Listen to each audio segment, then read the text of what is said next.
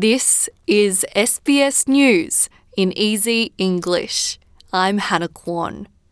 The first full day of the federal election campaign has begun.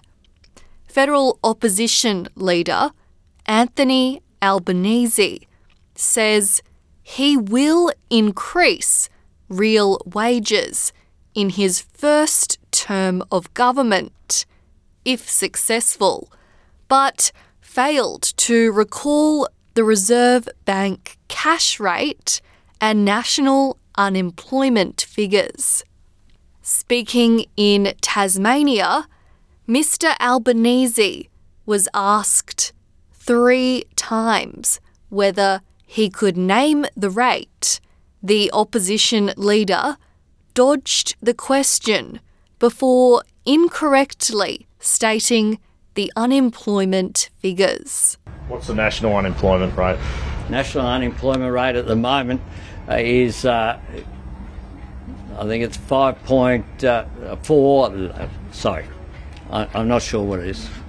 Immediately following, the Prime Minister was asked the same question by journalists at his first campaign stop in Nowra, in New South Wales. Prime Minister, can you nominate the cash rate and the unemployment rate? Your opponent couldn't this morning. Yeah, well, 0.1% is the cash rate. It's been there for some time.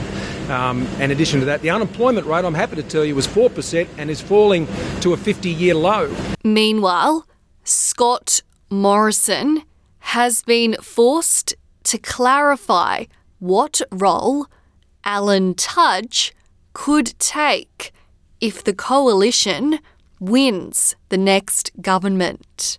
Despite the Prime Minister's statement from last month confirming Mr. Tudge was not seeking to resume his education portfolio, Mr. Morrison has today claimed nothing has changed. Alan Tudge stepped down from his role after allegations of physical and psychological abuse of his former staffer, claims he's stringently denied. Bus services are running to a reduced timetable today in New South Wales as Transport Union members stop work for 24 hours as part of a pay dispute.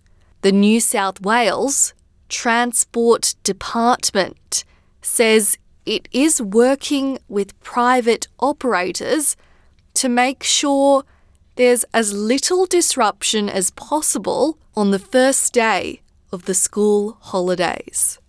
Overseas, and Ukrainian President Volodymyr Zelensky is warning that Russian troops are increasing military aggression in eastern Ukraine. Mr. Zelensky says Ukraine's defence is standing firm. Another week Ukraine lives despite all Russia's efforts to destroy us. We defend ourselves, we hit back, we develop our relationships with our partners, we receive help. We ensure that the maximum attention of the world to our needs and influence the global debate, propose and promote new sanctions against Russia. We are doing everything we can to bring to justice every bastard who came to our land under the Russian flag and killed our people, who tortured our people, destroyed our cities, looted and tormented. French President Emmanuel Macron will face far-right nationalist Marine Le Pen in a runoff for the French presidency after advancing in the first round of voting. Mr. Macron says he envisions a progressive France. I want a France that resolutely fights against Islamist separatism, but which, through secularism, allows everyone to believe or not to believe to exercise their religion, and not a France that prevents Muslims or Jews from eating as prescribed by their religion. This is not us. I want a France that brings progress for everyone, for our elders and for our young, for workers, for families, for women and especially single mothers, for the precarious. In sport, British police are looking at CCTV footage to find out if Manchester United's Cristiano Ronaldo committed an offence by knocking a mobile phone out of a fan's hand after his team's 1-0 loss at Everton.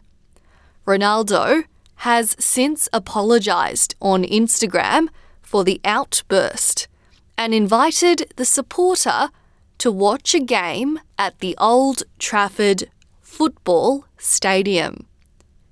You've been listening to SBS News in Easy English. I'm Hannah Kwan.